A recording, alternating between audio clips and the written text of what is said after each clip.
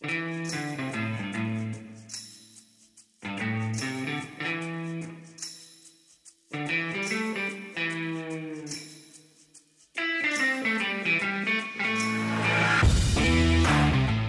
Wednesday on Weagle, and that means it's time for some tailgate talk with Christian and Donovan, your go-to for all things college football. So get ready for a recap and a breakdown of all the college football scores, news, and predictions. So drop your tailgates, grab your playbooks, and get ready to talk some football. Good afternoon, everyone, and welcome to yet another edition of Tailgate Talk on Weagle 91.1.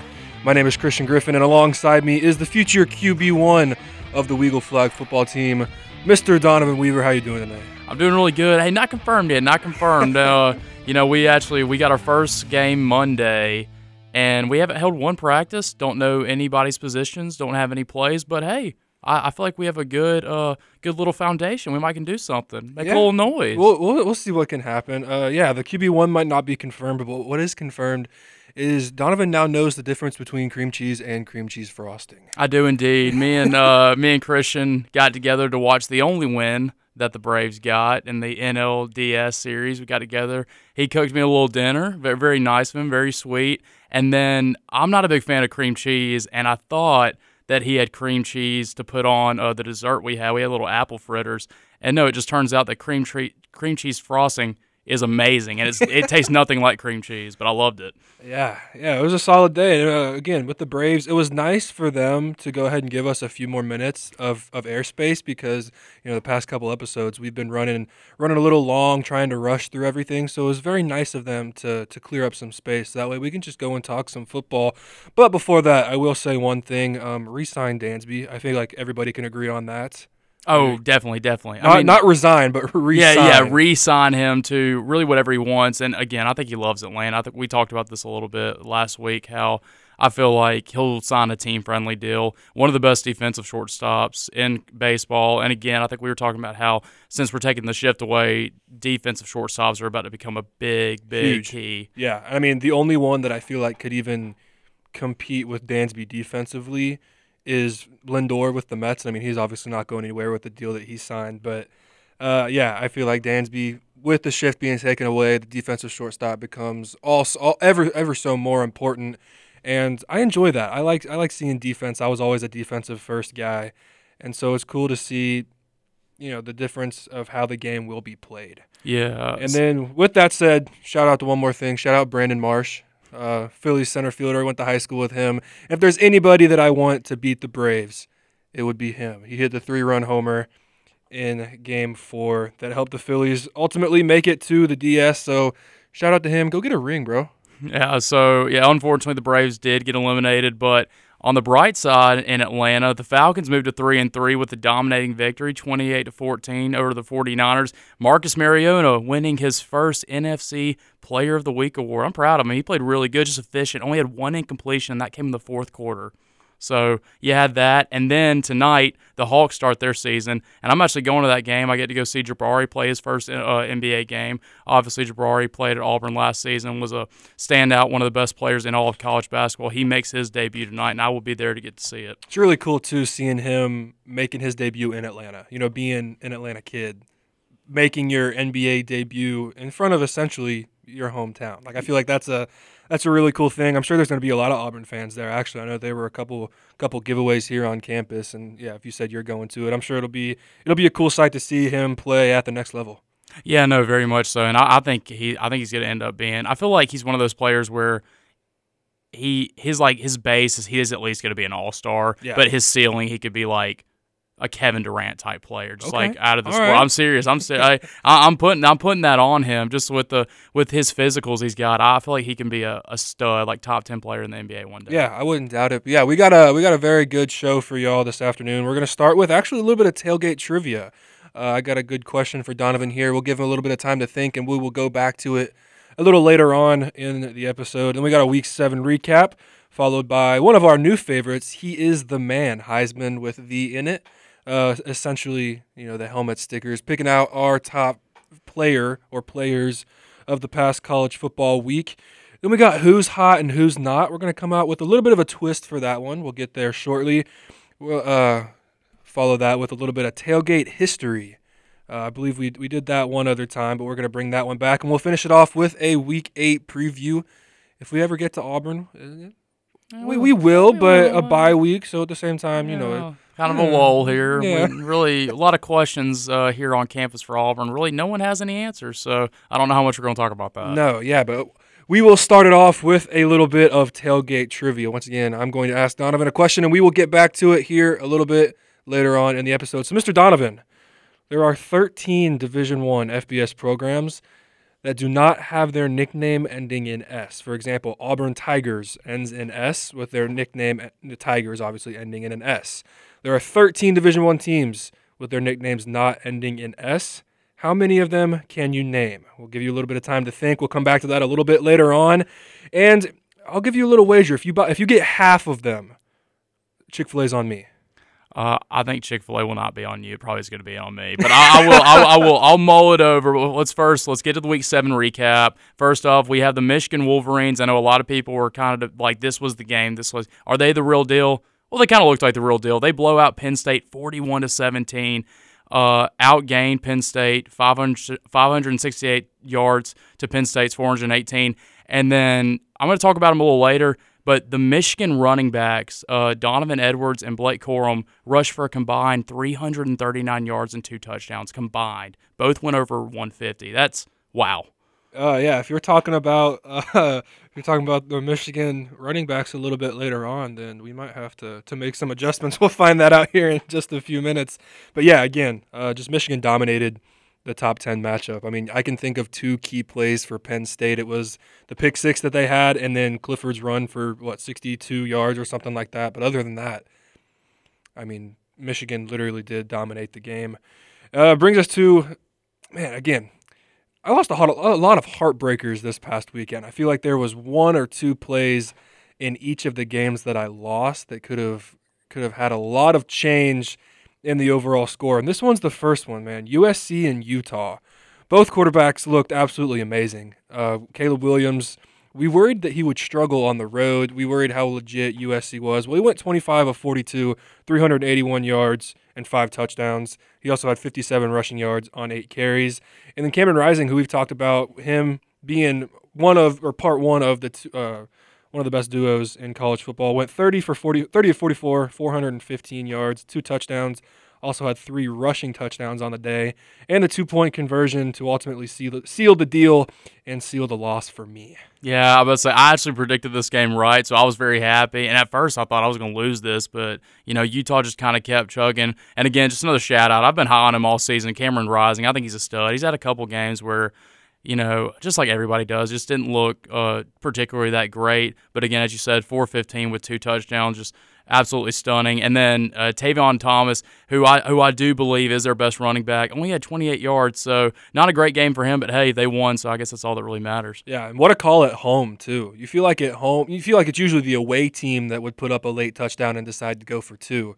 But so it's a gutsy call. I mean, ultimately a great call, obviously, because if it works, it works. If it doesn't, then you're hated. But ends up getting the 2-point conversion to take the W. No, it's that classic case of if it works, you're a genius. If it doesn't, you're an idiot. So, and I guess he's a genius. So it worked. But then that brings us to what I thought was kind of a ugly game. Not very exciting, but they got it done. The Orange get it done. Syracuse handles NC State 24-9. Obviously, NC State didn't have their quarterback Devin Leary. He gets hurt in their win against Florida State, and just you could kind of see with that NC State offense, they're pretty much nothing without Devin Leary. Yeah, they really are. It's funny seeing a bunch of the basketball teams that are known for being blue bloods in college basketball actually having some solid football teams this year. Whether it's Kansas or North Carolina's, I feel like they've been pretty solid for the past couple of years. Kentucky the same way, and now Syracuse. They're bringing it up in football here too. I mean, they're undefeated. They're two of the only ACC teams still undefeated, along with Clemson. And then, that game's this week, so I guess that's a big one. And then see how good they are. And then probably the game of the week. There's a couple of good games, but this one was big. TCU comes back to beat Oklahoma State in double overtime, 43-40. TCU had 510 combined total yards and outgained Okie State by over 150 yards with that comeback win in double overtime. What what led the Horned Frogs to kind of overcome that early surge by Okie State? Well, I mean, if we're being honest, it's the fact that Max Duggan doesn't turn the ball over. That TCU offense has 5 total turnovers this year. Only one of them from Duggan has an interception. And with how explosive that offense is, it's crazy to think that they're playing within themselves. You think fast, fast, fast, but the faster you play, the more liable you are to make mistakes. And to see a team week by week putting up 40-plus points, but then especially in a game like this where you are expected more in the first half to chip away, not feel like you have to make all the comeback in one play, but the ability to take drives and turn them into points without turning the ball over. I mean, again, we've talked about it numerous times here. If you win the turnover battle, most of the time you're going to win the football game. Yeah, usually you win the game. And just with Max Duggan, I know you're really high on him. I mean, we've talked about him a ton. He just keeps we keep on mentioning him, and every time we mention him, it's always positive. Exactly. It's never negative. It's either he played a great game or he did enough to get the job done. He's playing like a stud right now, and then obviously took a lot of guts to come back because I picked Okie State in that game, and I thought they had it in the bag around third quarter, and then obviously TCU just kind of kept chugging along and ended up getting that win. But that does bring us to Kentucky with a lot of people considered an upset. I don't really know how much of it was. They did have Will Levis back, who I still think is one of the best quarterbacks in college football. They pretty much dominate Mississippi State 27-17. I don't think that score really encapsulates how bad they did dominate them because, I mean, this was the total yards. Kentucky had 478. Mississippi State only had 225. That's it. And then the Kentucky running back, Chris Rodriguez, rushed for 197 yards and 2 touchdowns, just all over State's defense. They couldn't stop the run at all. No, they really couldn't. I mean, you can almost tell how good an offense is doing in the run game based on how many carries your running back one gets. I mean, he had 31 carries. Again, you said for 197 yards and 2 touchdowns. Yeah, Kentucky's defense looked really good. They stepped up huge. Coach Stoops challenged the defense prior to this game because of what Will Rogers and that air raid offense at Mississippi State does. And yeah, the fact that you mentioned 228 yards of total offense for Mississippi State? 225. Yeah, 225, and Rogers threw for 203 of them. So you're getting 22 rushing yards on the ground on the road. It's hard to overcome. It's hard to win. Yeah, it really is. And then kind of bringing it back to Will Levis, just a solid combat game. He was hurt the week prior. Came back 17 of 23, 230, a touchdown. He did throw an interception, but, I mean, again, when Rodriguez is rushing for 197, you can kind of just do those little dink and dunk passes and get a cool 230 and come out with a pretty easy win. Pretty light game for Will Levis, but I think we're going to go to a little break, and then we will come back to what really was the game of the week. I know I harked on that Okie State TCU game. We thought that was going to be the game of the week until 2:30 CBS kicked off, and, well, the Tide rolled into Neyland Stadium and didn't quite go too well for them. But we are going to take a little break. You are listening to Tailgate Talk on Weagle 91.1. And welcome back to Tailgate Talk on Weagle 91.1. One more game to go in the Week 7 recap. Tennessee upsets the Alabama Crimson Tide 52-49 on a game-winning kick, a little 40-yard kick with as time expiring. But that last little 3 minutes was just like it was like a little mini game in itself. You see that a lot with college football, where you have a long game, especially with the high-scoring games like this. People just score, and that last 4 minutes like a little mini game. And really, if you just watch that last 4 minutes, you pretty much You watch the game. That's kind of how it went. But I don't know. What'd you think? Just all around, I could go on about how Hendon Hooker played amazing, and he did. 385 through the air, 5 touchdowns. Obviously, Bryce Young did his thing, over 400 yards. Was it 14 combined touchdowns between the two teams? Just offense, just crazy. They both went for over 550 in total offense. But the thing that kind of erupted the fans, at least for Alabama, was that pass interference that set up the Tennessee touchdown to tie the game. But then I will say, Bama fans, you got the ball back with 2 minutes, 2 or 3 minutes left. You go down there, and then you throw 3 pass plays to keep time on the clock, miss the field goal, and give Tennessee time to go down there and throw 1 pass. I wasn't a big fan of those 3 passes. I didn't like that coaching decision by Nick Saban. No, I didn't either. Again, it's one of those games where neither team, I feel like, deserved to walk out of there with a loss. As weird as that is to say, Alabama looked good enough to win, but Tennessee really did. They really did look good. Other than Hooker's one mistake that he threw, I mean, they really did look like a complete team. And it was from the first drive. I think Alabama went 3 and out or maybe got one first down.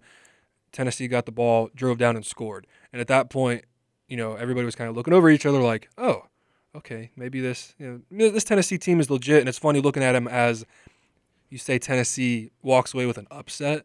And the spread and everything would tell you that. But I feel like college football fans wouldn't tell you that. That's why you were so crazy that I picked Alabama, because it was like, although Bama, when Bryce Young was confirmed back, Bama went up to a 9.5-point favorite. But it seemed like everybody was on Tennessee. And that's just such a weird situation to say, especially being Auburn fans. And we know what Alabama does when they're favored, and then especially when they're not favored. It doesn't happen very often. That was why I picked Alabama. And yeah, this is my other game that was a complete heartbreak. Again, I don't know why those 3 passes, and then you just rely on a field goal kicker who, Nick Saban might have had some struggles with that position in the past. But yeah, just an overall really weird game, a great game to watch if you didn't care who won. And then that 40-yarder, it wasn't pretty.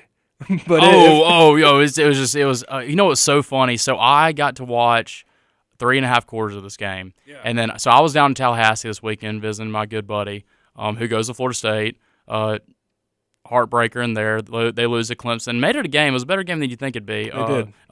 Especially Florida State. Clemson kind of was blowing them out of the water, and Florida State made a pretty good comeback there.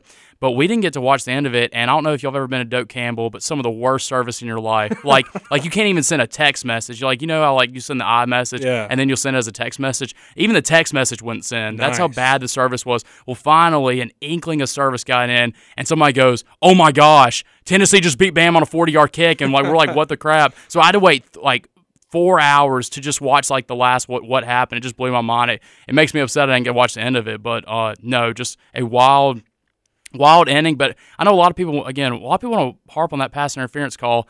That's not to me. It was those 3 plays that you got 3 incompletions. You put time on the clock. You missed the field goal, and then Tennessee had time to run a play, get down there, and beat you. Well, I mean, honestly, there's a couple of things that you can look at. I mean, regardless of what penalties occurred, the muff punt is one of them. That's a huge thing. I mean, Alabama finally gets a stop. I feel like everybody that was wearing crimson was all of a sudden, taking a deep breath, and all of a sudden Kool-Aid McKinstry gets out of the way. We'll talk about it a little bit later on. And then they come up and feel the need to try to run the punt back, and it muffs it. Tennessee ends up scoring, going back up 2 touchdowns. And after that, it just felt like Alabama dug themselves an even deeper hole. But once again, I feel like we'll talk about that a little bit later. One thing that I do want to mention, though, is Jalen Hyatt,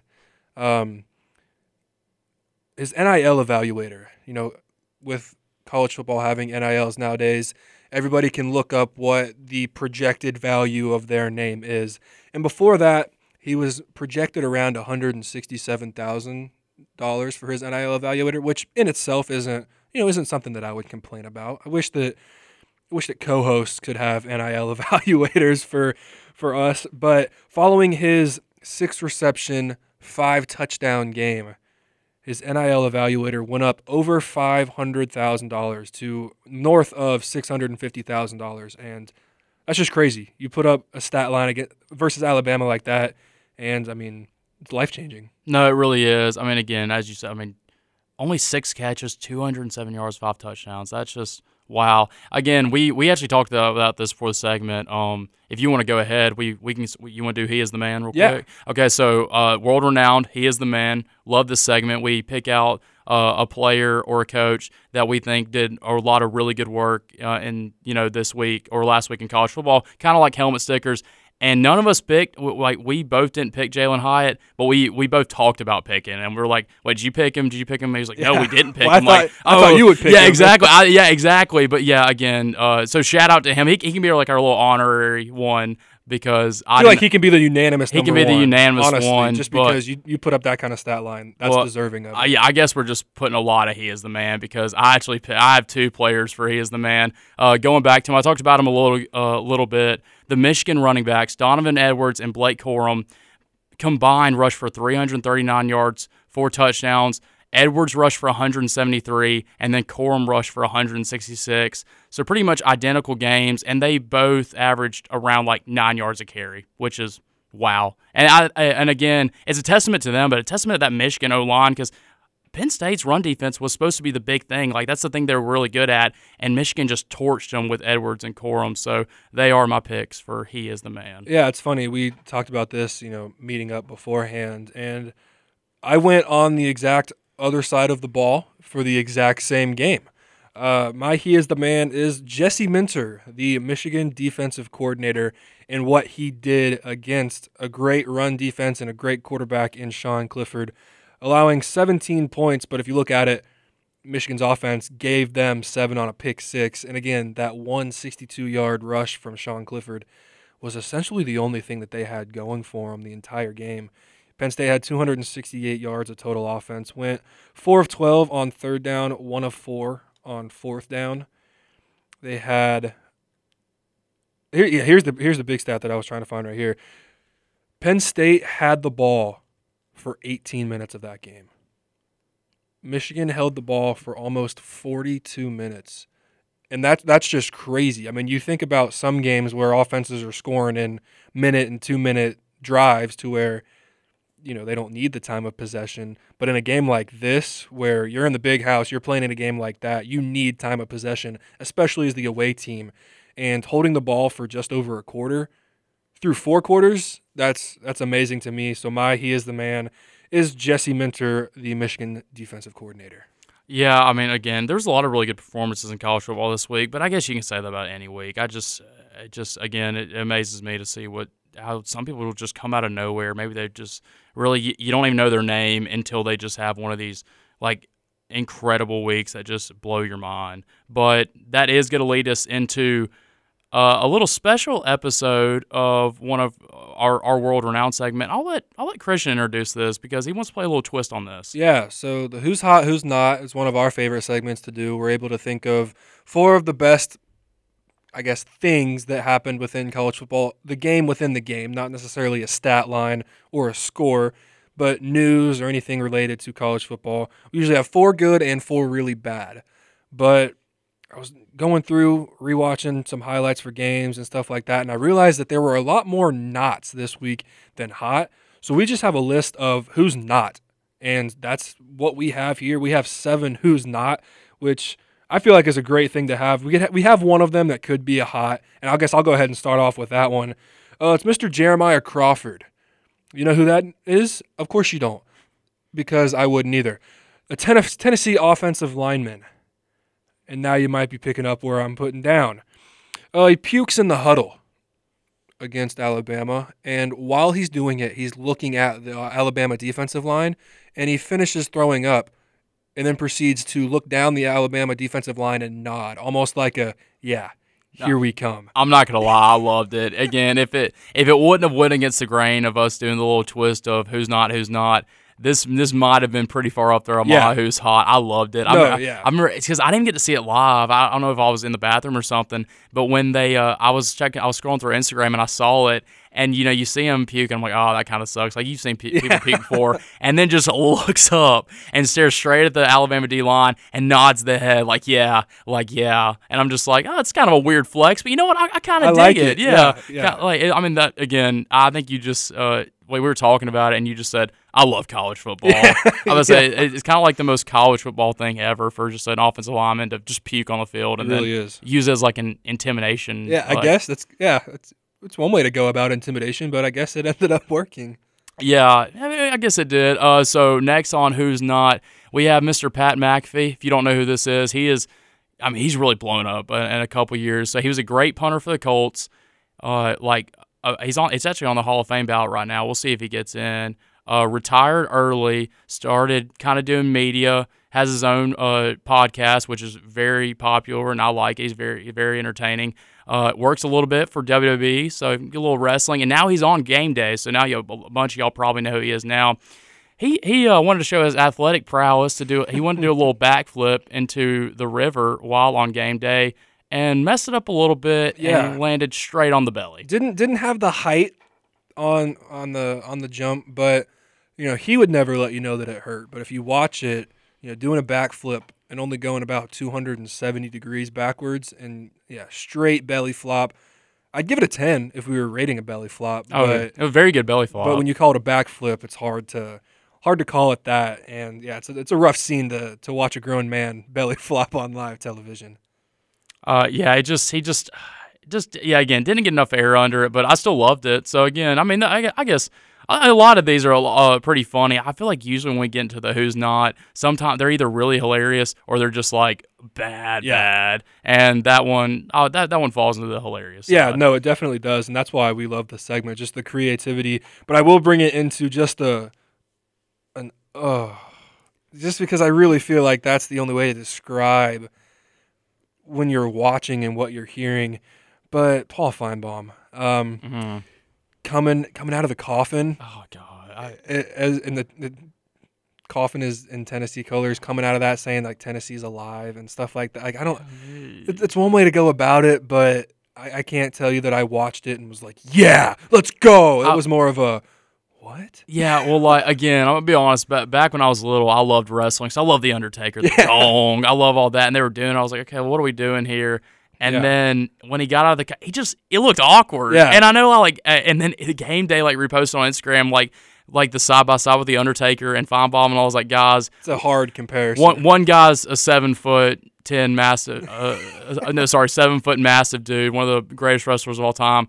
And the other one's Paul Feinbaum. Yeah. I know what he was trying to do, A for effort, but it was cringy. Yeah, and unfortunately for him, it didn't get better. Following the game on Saturday, I don't agree with this take. It's hard to look at Alabama and go, yeah, they're going in the wrong direction. They're poorly coached. I don't feel like those two things match up following one loss, especially at Neyland, arguably the loudest place to play in college football. And then on top of that, the resume that Alabama has. I mean, if you would have told me that Auburn went into Neyland, put up 49 points and lost on a game-winning field goal, I would have taken that. I'm sure just about every single team in college football would have taken that. So to say that against an Alabama team and a Nick Saban coached Alabama team, I don't know. I don't know if I like that take. I didn't love that take either, but we will have to take a quick break, and we will finish with the Who's Not special segment when we come back. But you are listening to Tailgate Talk on Weagle 91.1. And welcome back to Tailgate Talk on Weagle 91.1. We are finishing up with our last three Who's Not and Who's Not. Yeah. Just a bunch of knots on here today. And this one was really funny. So UNLV's playing, the great UNLV. They're playing, and the ref kind of looks up. He kind of looks up in the stands and says, they're banned. I'm not vibing what they're doing.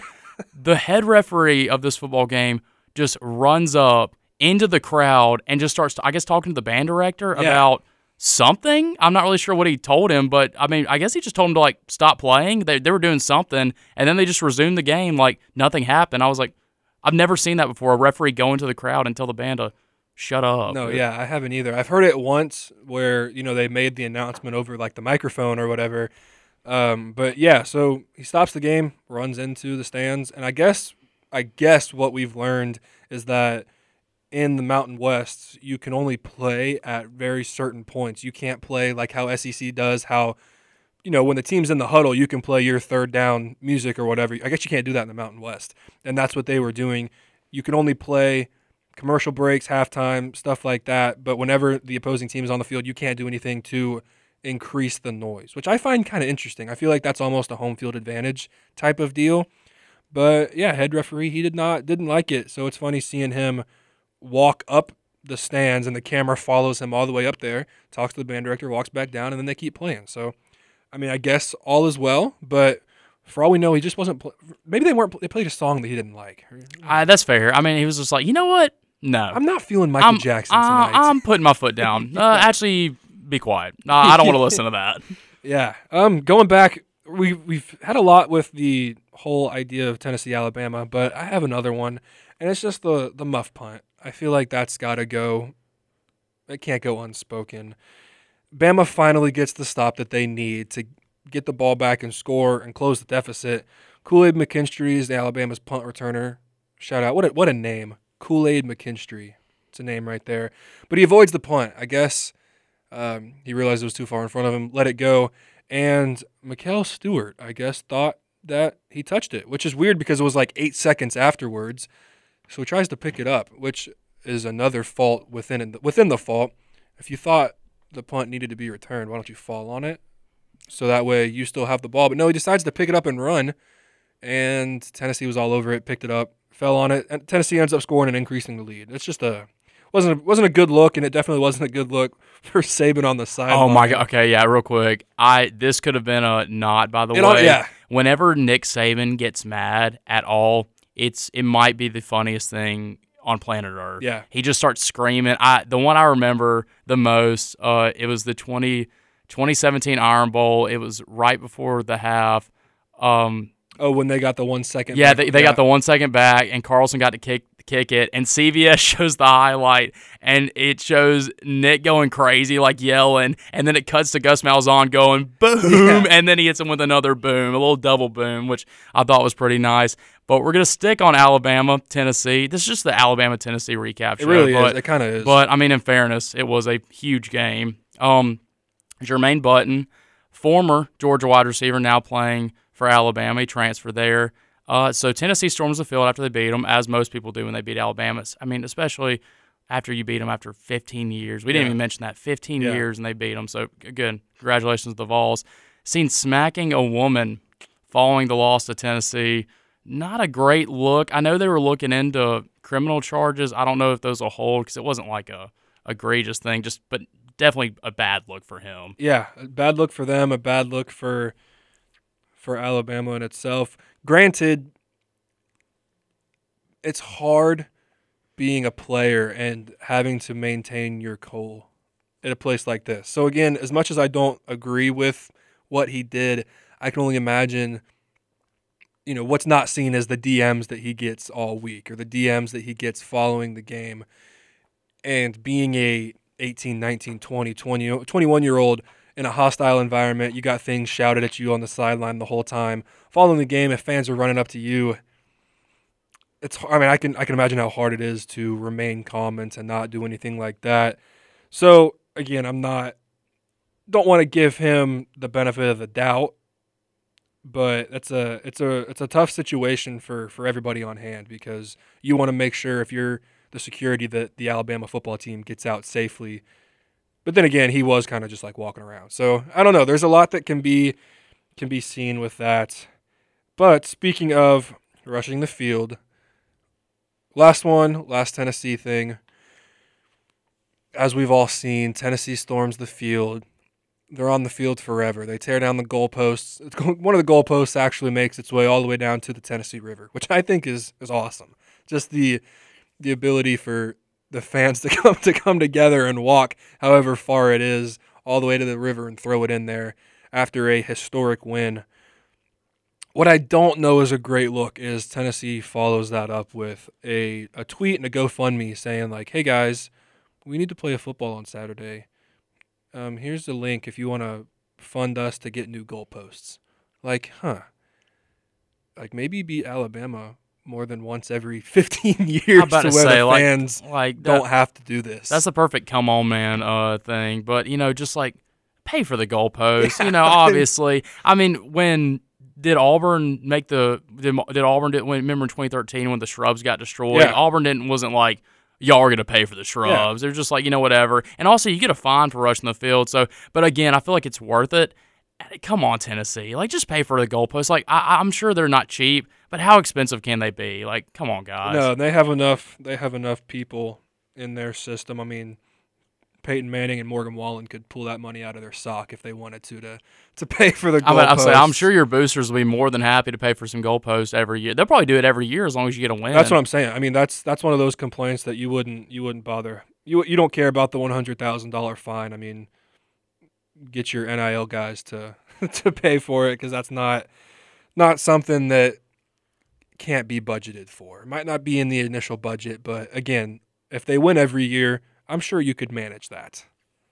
Yeah, I'm sure you can manage that easily. But another segment that we're bringing back, tailgate history. I'm going to throw this over to Christian because he's the one with all this.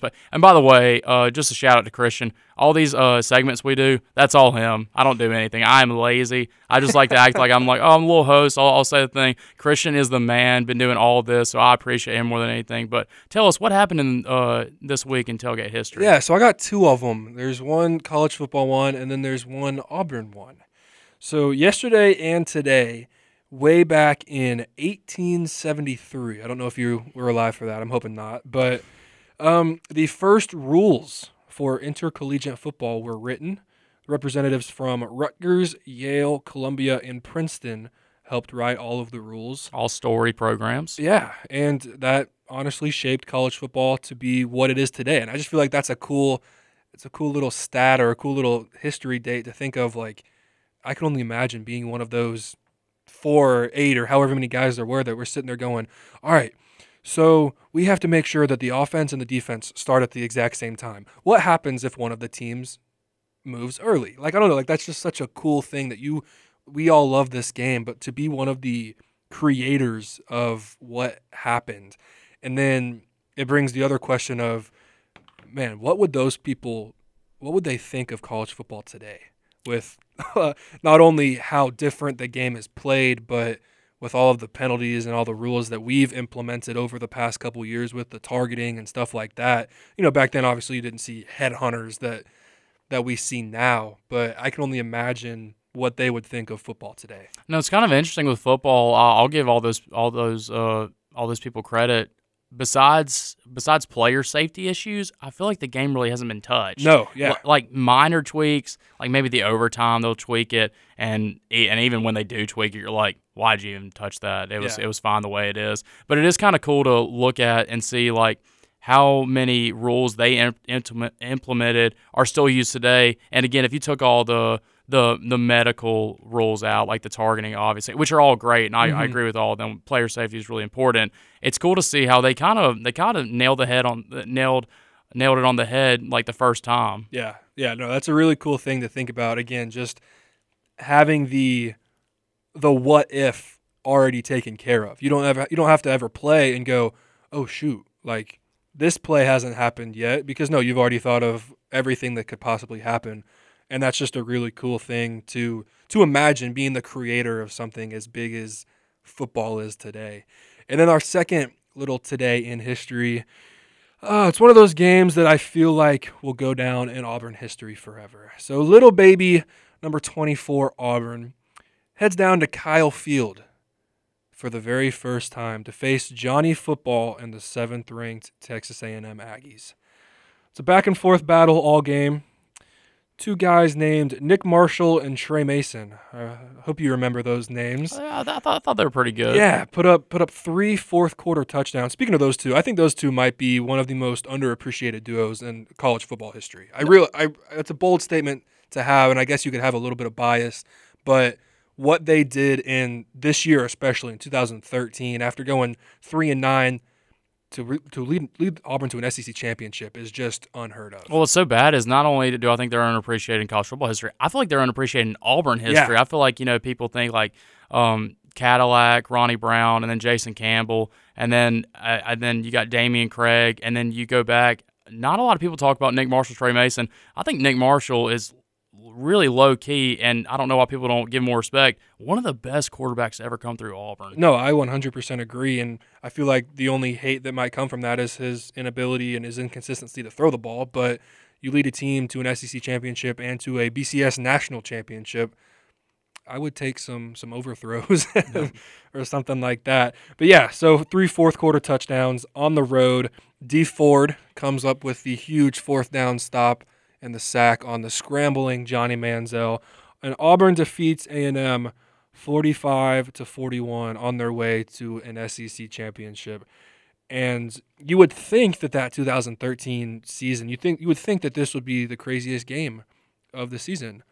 I don't know if you remember, a few weeks after that, but there was one that happened, and then even after that, there might have been, another crazy play. But I guess that's a story for another time. We'll have to save a second or two for. I like that. I like that a lot for that little nitbit. But Yeah, there's so many plays that I remember from that game. Obviously, the Trey Mason stretch over the goal line to score, and everybody's celebrating, but then you're like, oh, shoot, did we leave him enough time?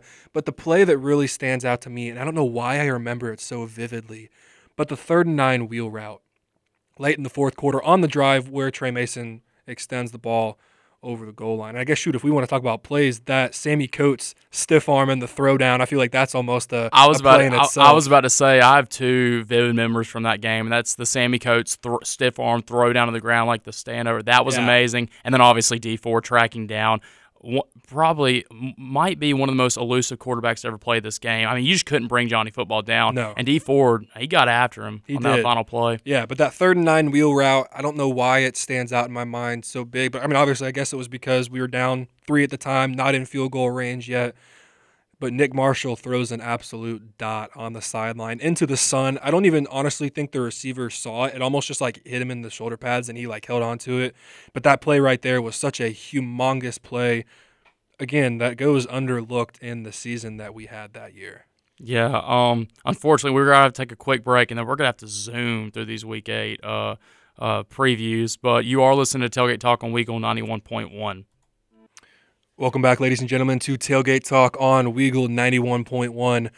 Well, we've had enough time for Mr. Donovan to think about the question. Once again, we'll recap it real quick. So the tailgate trivia for the day was there are 13 Division I programs that do not have their nicknames ending in S.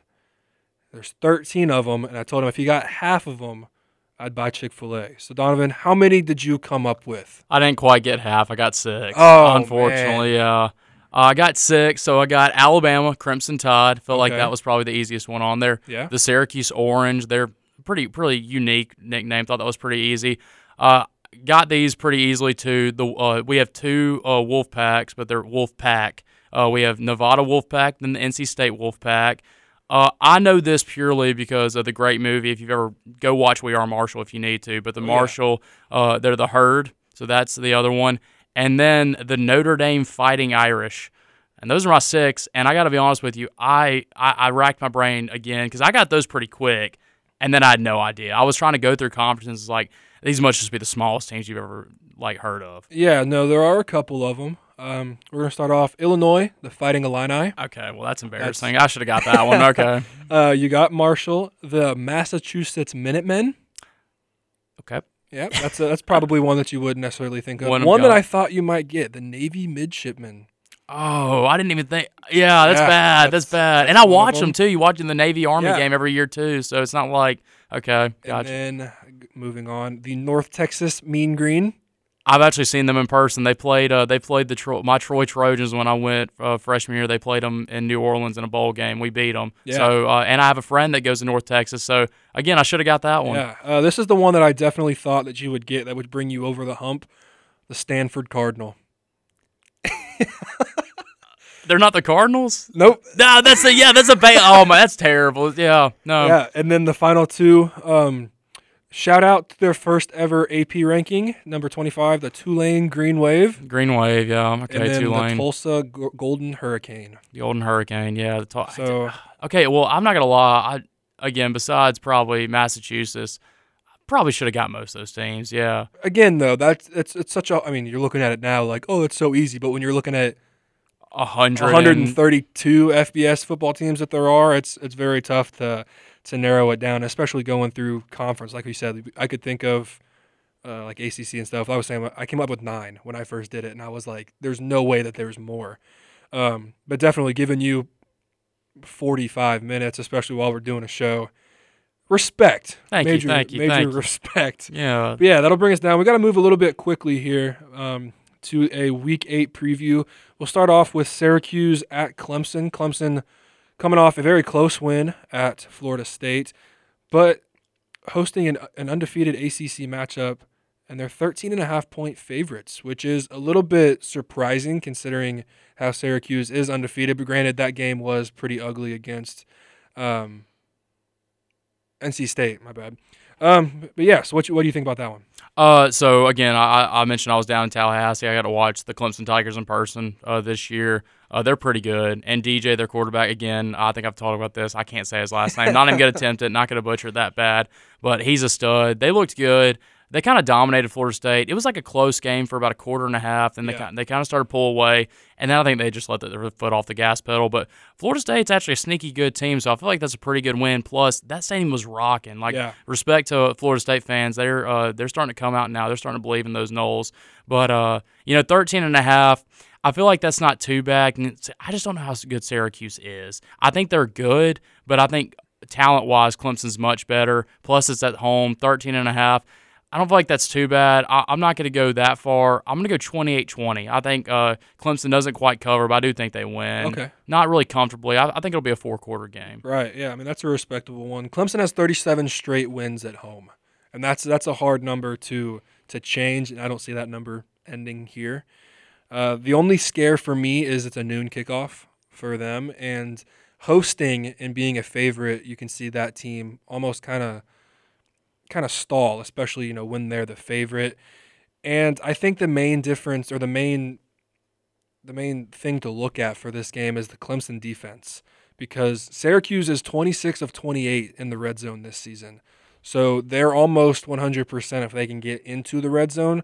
So that Clemson defense is going to be challenged. But again, how good is Syracuse? How good is the ACC? That resume that they have, beating NC State, obviously this past week was a good win, but without their starting quarterback, shows how much NC State relies on that.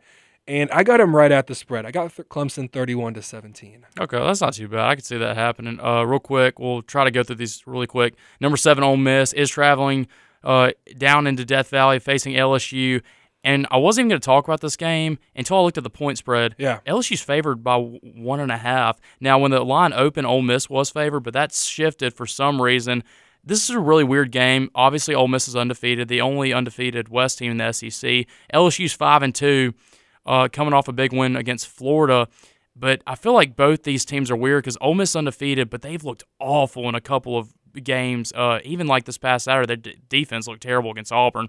And then you have LSU, who has looked great at times against people like State. And then you saw that Auburn game where it was just terrible. But Jaden Daniels, LSU's quarterback, did throw for 349 and 3 touchdowns against Florida last weekend. So is LSU kind of on the come up, or how do you see this game playing out? No, I mean, I think LSU and Mississippi State, we'll talk about them for a second or two later, but I feel like they're very similar teams. It literally is a coin flip type of team that it's like, which one's going to show out? And for some reason, LSU was flipped on heads more times than tails. But again, we don't know how good they really are. Not necessarily a talent thing, but I will respect LSU and their media team for the underlying shots that they take at other teams. When they played at Auburn, Auburn's hype video talks about, some call it a luck, some call it a miracle. We call it home. Their caption for their Instagram was, it wasn't a luck or miracle. And just like little stuff like that. And again, this past week, all of the LSU fans and Brian Kelly were all singing "I Won't Back Down" in the swamp. And just like stuff like that. Like, I don't know, it's respect for me just seeing how they're not necessarily taking direct shots at the teams like that, but I love seeing stuff like that. However, I don't think it's going to help them at home. I guess you can call it an upset for Ole Miss, but I got Ole Miss taking care of business 42-21. Yeah, I think Ole Miss takes care of business too. I got them. I see Ole Miss scoring a lot, 49-38. I feel like LSU puts up. I feel like Jane Daniels has a good game, but I feel like Ole Miss's offense is just too good, and they'll kind of blow it out of the water. Real quick, I guess we just need to give score predictions on these. Number 9 UCLA versus number 10 Oregon. Oregon is favored again since that loss against Georgia. They've looked unstoppable. How do you see that game playing out? Yeah, Bo Nix is having fun. Total 20 touchdowns. I think it'll be a shootout, but the main question is, can Oregon defend the run? And I don't know if they can. Dorian Thompson-Robinson, he's averaging 5.5 yards per carry as the UCLA quarterback. I think it's going to be a barn burner, a shootout. I think UCLA takes the cover, but give me Oregon in the points. I got Oregon 41-38. Oh, I like that a lot. Okay, I got a little lower. I got 31-28, but I also do have Oregon. Plus, it's at home, and again, Bo Nix is having fun. I think he might lead a little game-winning drive, and let's say a little field goal to win as time expires, because I like those kind of games. I like it. And then we have number 20, Texas. They are favored by 6.5. Now, this one's really interesting. Texas is favored by 6.5 against number 11 Oklahoma State. Oklahoma State's at home in this game, and also Texas is coming off an ugly win against Iowa State where they won 24-21, and Okie State's coming off a game against TCU, who we both are really high on. I think Oklahoma State's great. How is this cover for Texas at home? Yeah, I think it's one of those things where they're almost saying that, Quinn Ewers will be back 100% again. He was questionable against Iowa State, and Iowa State is almost known for having one of those comeback wins or, something weird like that. So the fact that Texas was able to avoid that type of game, I don't think that Ewers will he didn't look bad last week, but I don't think the offense will stall 2 weeks in a row. Give me Ewers to step up big for that offense, and I think Texas covers. I'll take that shot. I'll say Texas wins 45-34. I said it last week. I think Texas is the best 2-loss team in the nation. I would have said that, and then I did watch that game Saturday, and I get it. Ewers isn't 100%, but I've always loved Oklahoma State. I love that orange and black for some reason. I've always loved them, and I'm taking them too. I'm not only am I taking them to cover, but I'm taking them the points. I think they win 38-30. I think they win by 8. I think it's a close game though. But I got Okie State winning that. Real quick, number 24 Mississippi State versus number 6 Alabama, both coming off losses. Alabama is favored by 21.5. Do you even think this game's going to be close? Again, it's one of those things where it's like which Mississippi State team shows up, which Will Rogers shows up. Can the offense move the ball? And it does raise question marks seeing what Hooker in that offense did against Alabama's secondary. But Alabama at home, I feel like is, does what they do at home.